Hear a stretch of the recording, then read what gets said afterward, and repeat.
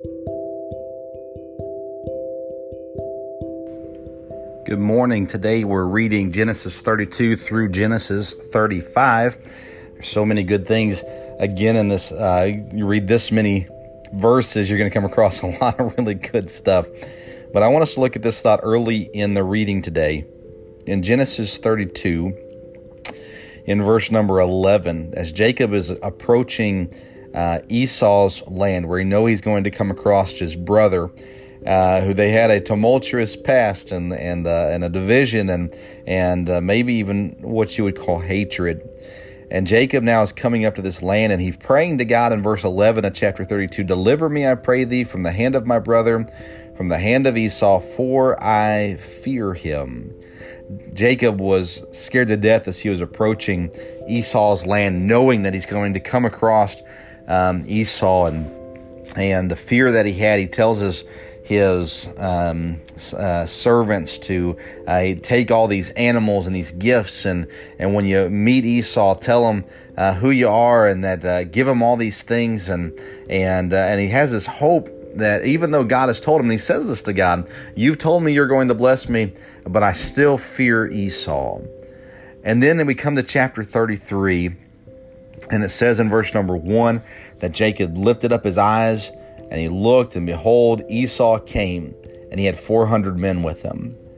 Then we see in verse number 4, it says, "And Esau ran to meet him, and embraced him, and fell on his neck, and kissed him, and they wept."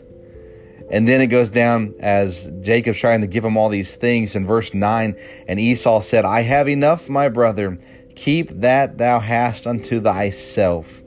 I find this an interesting passage because we see the assumption that Jacob has that Esau is going to hate him and that Esau is going to hurt him. And then when he finally gets up to Esau, Esau runs to him, hugs him, is so happy to see him. As you can almost hear it, at least I can, in verse 9. He says, "I have enough, my brother. Keep that thou hast unto thyself." Kind of a laughing, a very joyful, "Don't worry, I've got all that I need. Keep what you have." And I think how many times in life do we walk around in fear of what we think someone else thinks of us? People that we're supposed to love and people that we're supposed to have relationship with. Oftentimes it's family. Other times it's friends.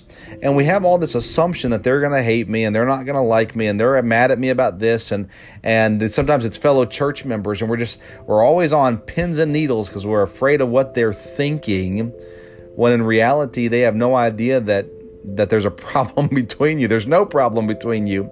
And so oftentimes we assume that there's hatred and venom towards us when oftentimes there's not.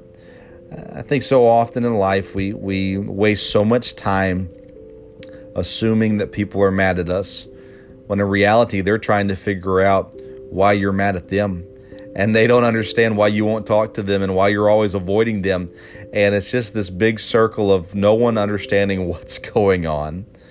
Understand that many Christians, much of your family, they would be like Esau. They would be happy to greet you and happy to see you. Quit assuming the worst of everybody, and start just loving them. If there's a relationship that needs to be mended, mend it. That's what they did here, Jacob and Esau. They mended their relationship, and I hope that you'll do the same.